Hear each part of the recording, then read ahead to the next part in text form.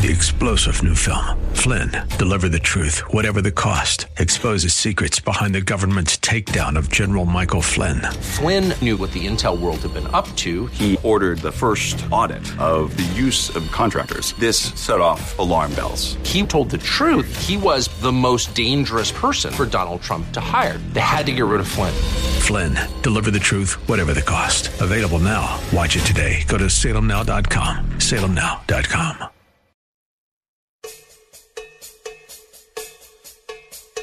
From policy to culture, principles to politics, this is the Seth Leibson Show.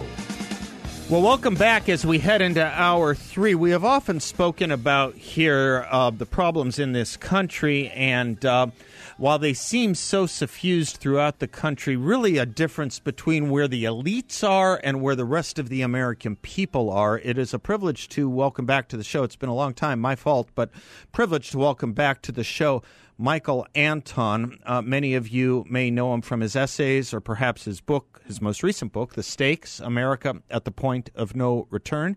He is a lecturer and research fellow at the Graduate School of Government, Hillsdale College at the Washington, D.C. campus, and a senior fellow of the Claremont Institute, among many other things. And he gave a tremendously important speech. America's elites are neither bright, competent, nor qualified. Michael, welcome back to the show. Thanks for joining us. Hi, how are you? Doing just great. Thanks for this. And by the way, for the audience that wants to get a copy of this, they can get it at AmericanMind.org, a publication of the Claremont Institute, AmericanMind.org. Michael, I would love to run through this essay with you, and starting with where you start in your speech essay, the use of the word regime. I use it, you use it. There's been pushback from many in the culture against using that word. Feel free to address, as you did it in your speech, why regime should not be seen as a pejorative in this circumstance. Well, it's an admission. If you're complaining about my use of the word because you think it's pejorative, you're basically admitting that there's something wrong with the regime. Right. I don't think people think that through. The regime is just a French word for a Greek concept that means, the Greek word is politeia, right, or form of government, right? So if you have a form of, if you have a constitutional monarchy, that's your regime. If you have whatever you have, the United States, the regime is supposed to be a representative republic with three separated powers and three branches of government.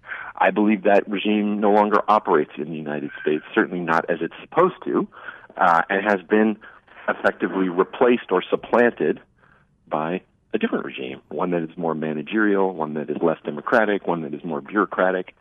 And when I say it, that's what I mean. I mean the regime, the actual way we are governed now. And so I'm just being descriptive. I'm just trying to name names. Yeah, I think that's right. And when you do use the phrase or the word regime, what is the phrase that attaches to it to describe the present regime? Do you say the progressive regime? Do you say the elitist regime? How do you usually speak about it in your vernacular?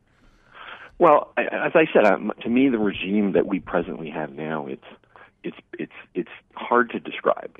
It's kind of an oligarchy. Yep. It's kind of a bureaucratic, administrative state, ruled by experts, ruled by civil servants, that kind of thing. I went outside. I apologize if this is, but these people were yelling in my house. So you're better off with the car noise in the background than the yelling. You're fine. You're fine. And it's, as I say in the piece, and I've been repeating lately because it's mystifying to me, I don't really know who's in charge of this regime. Yes, right. Who's the sovereign? It's normal. When in a monarchy, it's the king, right? In a tyranny, it's the tyrant. In pure democracy, where everybody gets together and votes all together, right? It's the demos or the people. It's not clear who is in charge of this regime. Is it the bureaucrats? Well, they nominally have bosses. They have, directors and secretaries. Is it the president? Well, nominally, everybody reports up in a chain to the president. But I've seen it from the inside more than once, how presidents have a difficult time getting the regime to do what it wants, what he or she wants them to do. And then you also have the competing point, which is very rare, or at least it's somewhat new in human history, is this enormous power outside government control. So you think back to, the Middle Ages or something. You had kings, you had nobles, you had big landholders, knights, you had guilds, and there was some power outside the formal governmental structure, but nothing like today, the power that the tech sector wields, that the banking sector wields, that universities, some of which are public, but most of which are not. I suppose even the ones who aren't are kind of semi-public because they get so much money from the government. They couldn't exist without the government. And so, let's say you could elect a president, you can elect a Senate, a Congress, governors, and all of that, but even though their power will be limited, even if they could completely control the people below them in their nominal chain of command, and they can't do that, but let's assume that they could, they would still have all of these power centers outside the government that they can't control at all, and that would very much limit what they could do. Michael, would you say, in addition to what you just said, that the problem is further exacerbated because we have a regime that is working hand in glove with those, shall we say, outside auxiliaries you just mentioned, social media, regular media, commercial media, that they're operating almost together as one in a sense that's also new here. We set up this government. I think this goes back to something Justice Jackson once said. We set up government here where public opinion is supposed to control authority. Do we not sometimes get the view or the idea that that public opinion is now being controlled by authority in a perverse, reverse kind of sense? Controlled may be too strong, but there's definitely a strong pressure from the media to shape public opinion and to rule what is in bounds and what is out of bounds. I think one of the reasons why there's so much elite frustration today is they really think they ought to be able to control public opinion. Right. And they wouldn't even put it that way. They wouldn't say, no, we're not trying to control public opinion. But what they do believe is there's only one right opinion on any question.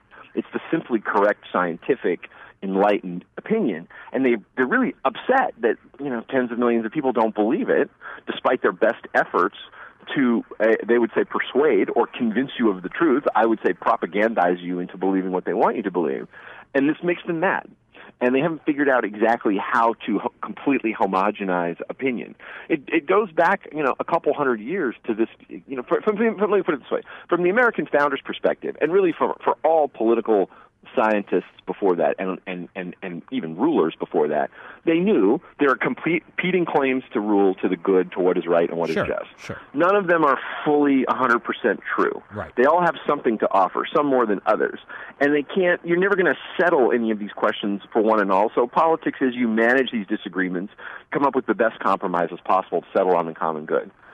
Somewhere around 200 years ago, maybe a little longer, serious, philosophers started to say, no, there's only one correct answer to every question, and politics can be made into a science that will answer these questions and then implement the answer so that we no longer disagree. And it's always the right answer that reigns. And I think our regime believes that today, and then they become frustrated and mystified as to why their answer isn't always prevailing and why there are still holdouts.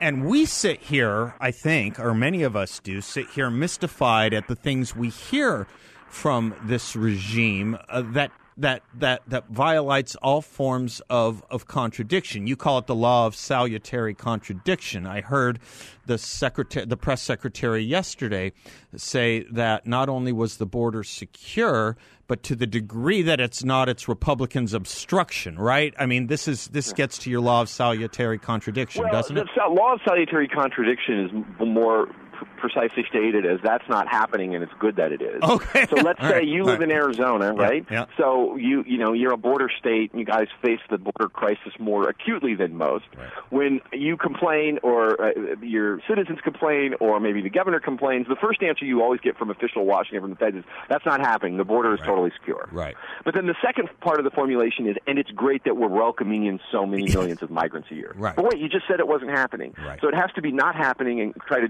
shut you up. But then, since they know it's happening, it has to be great that it's happening. Yeah. This is part of the propaganda. Deny when you can deny, and then celebrate when you can't deny. Yeah, there's another element to it, too, isn't there? When you think of things like, I don't know, the trans stuff in schools or CRT in schools, first they deny, then they defend, and then, funny enough, a couple weeks later, months later, they mandate, right? That's an element of it, too, isn't it? Yeah. Yeah. Okay. Similar across the board for any number of issues. Yeah, absolutely right. I have to run to a quick commercial break. I will come back because I want to get into this series of elements that you define the elite by and how it is they think of themselves, how it is they get away with what they get away with. We are talking to Michael Anton. He is, of course, the author of The Stakes, America at the Point of No Return, and a lecturer and research fellow at the Graduate School of Government at Hillsdale College. By the way, one of those colleges, I was referencing it in the last hour, that really doesn't take any government money. In no sense can it be considered subject to government dictates, which is one of the great reasons, among many others, you don't have to fill out those tiny and silly little boxes about what race you are if you want to go there or do anything. Anyway, I am Seth Leibson. He is Michael Anton, and we will be right back discussing his speech and essay available at The American Mind. Elite, not expert. I'm Seth. He's Michael. We'll be right back. Smiling, thinking to myself, man, what a picture perfect postcard this would make of America. It's a high school prom, it's a Springsteen song, it's a ride in a Chevrolet. It's a man on the moon and fireflies in June and kids selling lemonade. It's cities and farms, it's open arms, one nation under God. It's America.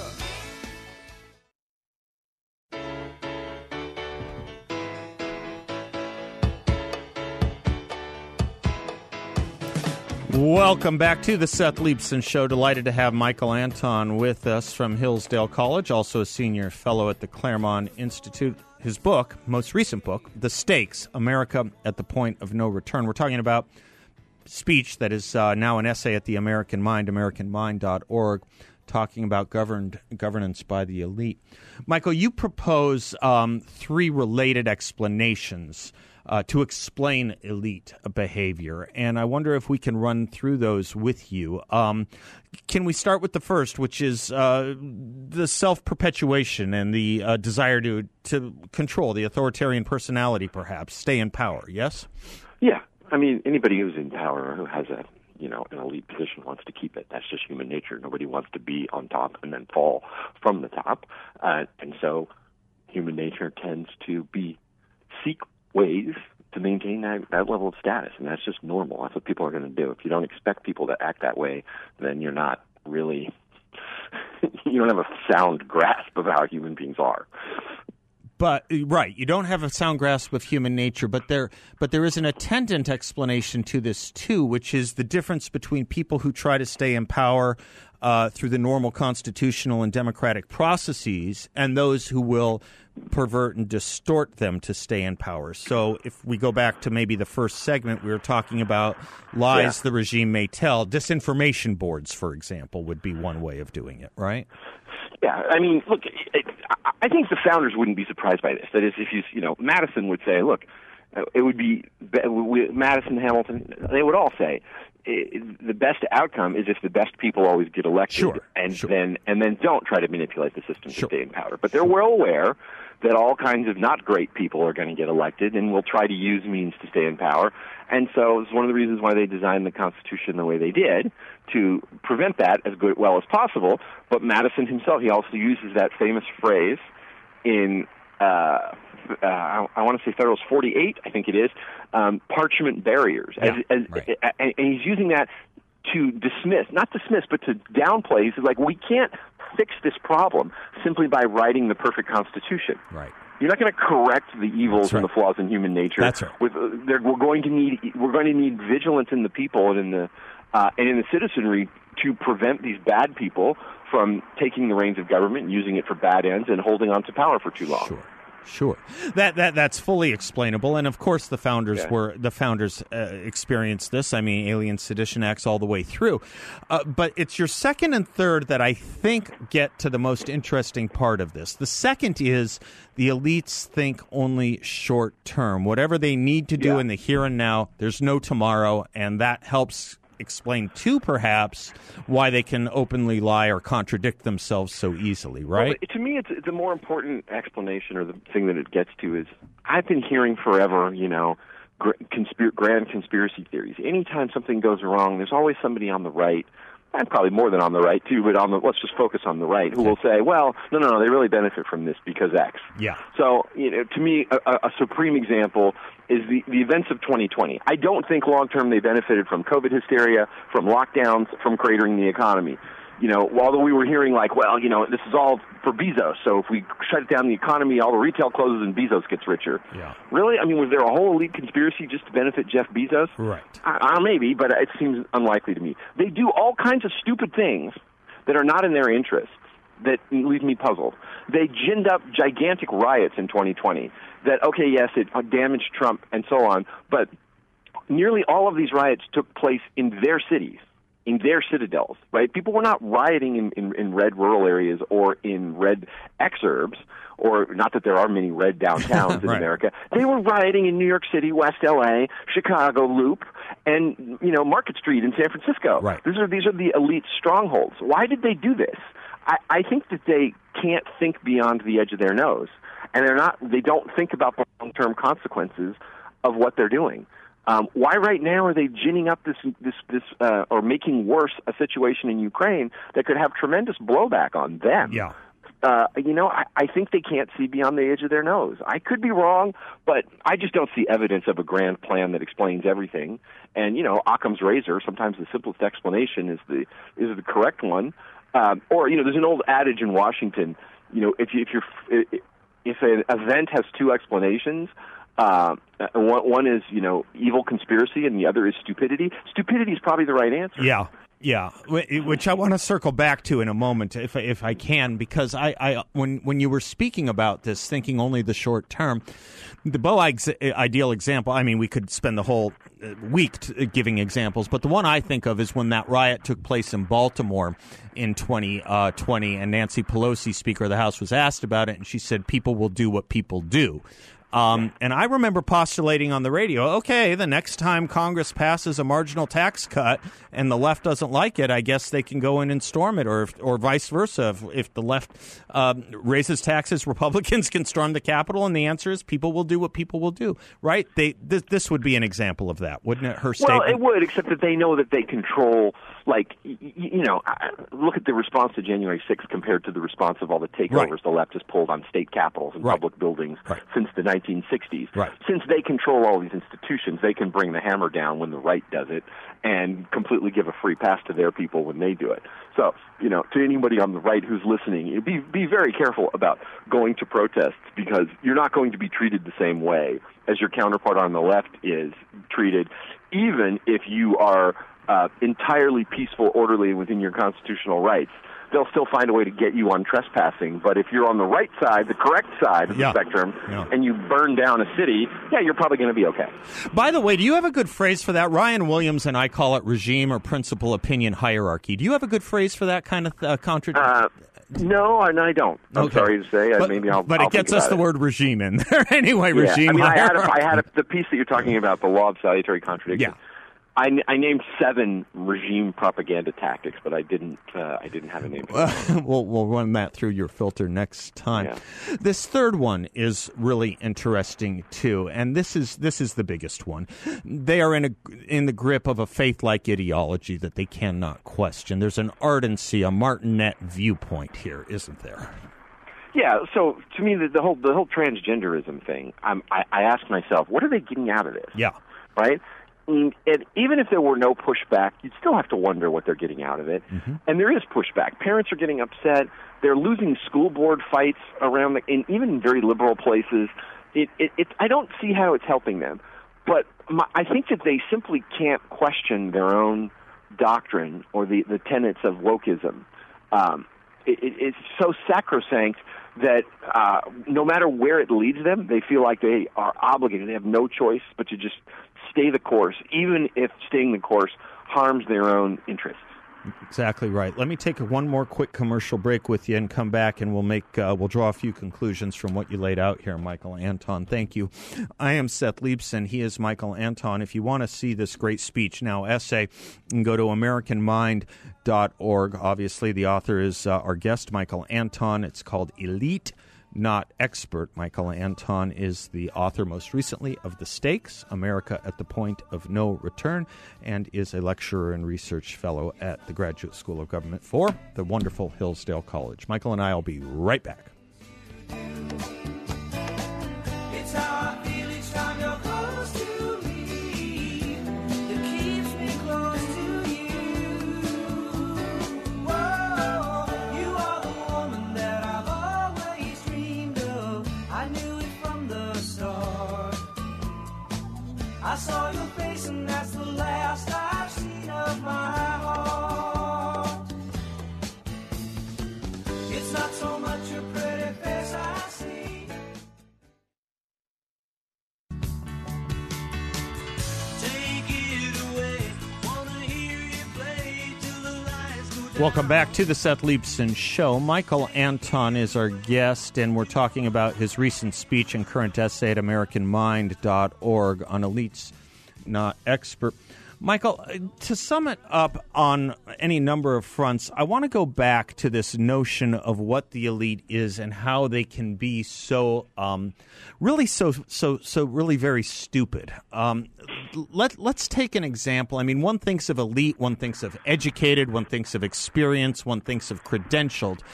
You can have learned ignoramuses. Does ideology explain it, or what explains what you and I would think of as actual stupidity, where we're hiring airline pilots not based on whether they can land a plane and negotiate a storm, but what race they are, for example? Well, to be clear, they've only announced that they're going to start doing that, and we'll see how far they go or how well it gets implemented. But here again is a thing that I don't see that's in their interests, right? Mm-hmm. If I'm, big airline company and I start hiring pilots based on any criteria other than skill at piloting, and there start to be plane accidents, that's going to cost me a lot of money and a lot of reputational damage.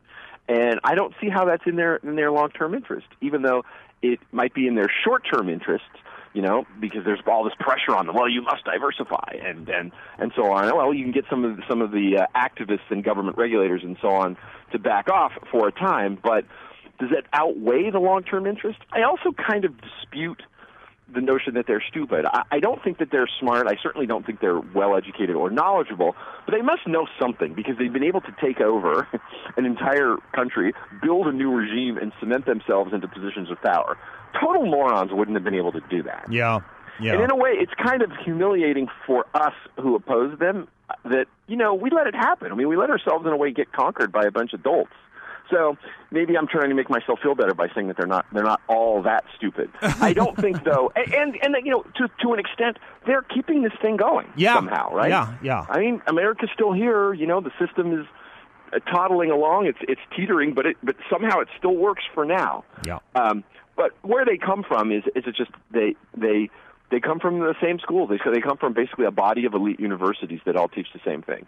And in fact, not even elite universities, all universities teach the same thing. The difference is to really get into a senior position in the elite, you had to have gone to one of the elite ones. Yeah. So you may get the same education at, Ball State in Indiana that you would get at Yale in terms of the content, but Yale is infinitely more likely to get you a job in investment banking or as a senior bureaucrat, or eventually, a cabinet post, or whatever, high position you're seeking down the line. And it's very likely your professor at Ball State may have gone to Yale and has that similar network and fibrous connections.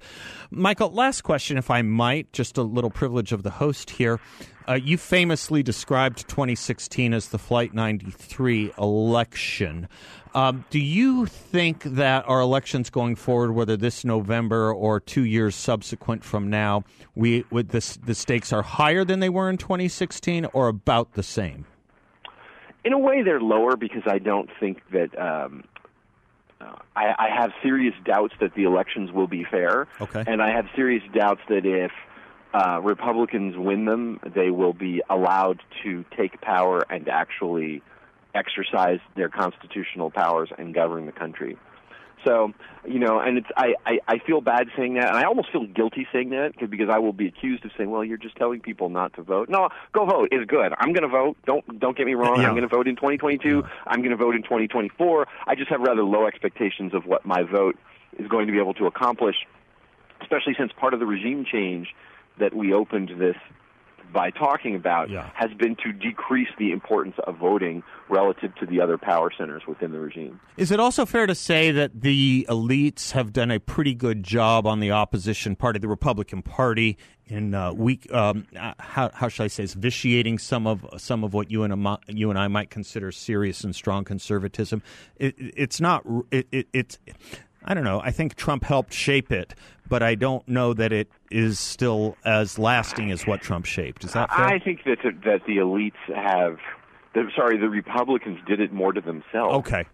Yeah. In part because they desperately want the approval of the elites. Yeah. They want to be counted as fellow elites. Yeah. And they know, just like anybody knows, what they're supposed to say and believe and what they're not supposed to say and believe. Yeah. And so, if you want to be a Republican with some standing in D.C., there's a narrow range of acceptable opinion. Back to Rule 1, right? Back to Rule 1. Yeah, exactly. And they stick to it. Yeah, exactly. Michael Anton, you're tremendously generous with your time and your brain and your scholarship. We thank you very, very much and wish you Godspeed. We'll talk again soon, I hope. Thanks. You betcha. I'm Seth Leibson. We will be right back.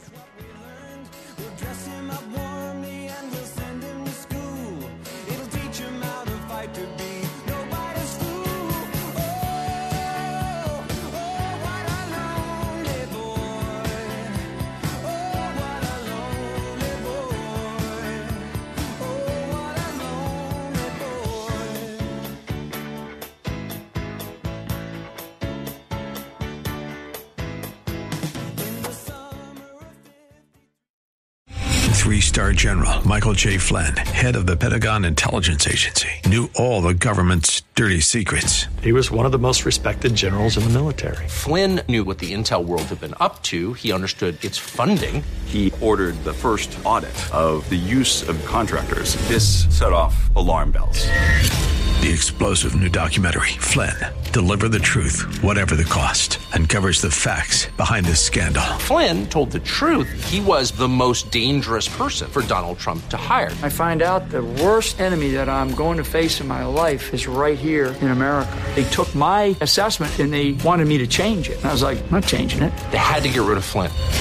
With in-depth interviews, archival footage, and never-before-seen personal records of the man behind the headlines. I just felt like I was drowning. Flynn, Deliver the Truth, Whatever the Cost. Available now. Watch it today. Go to salemnow.com. salemnow.com.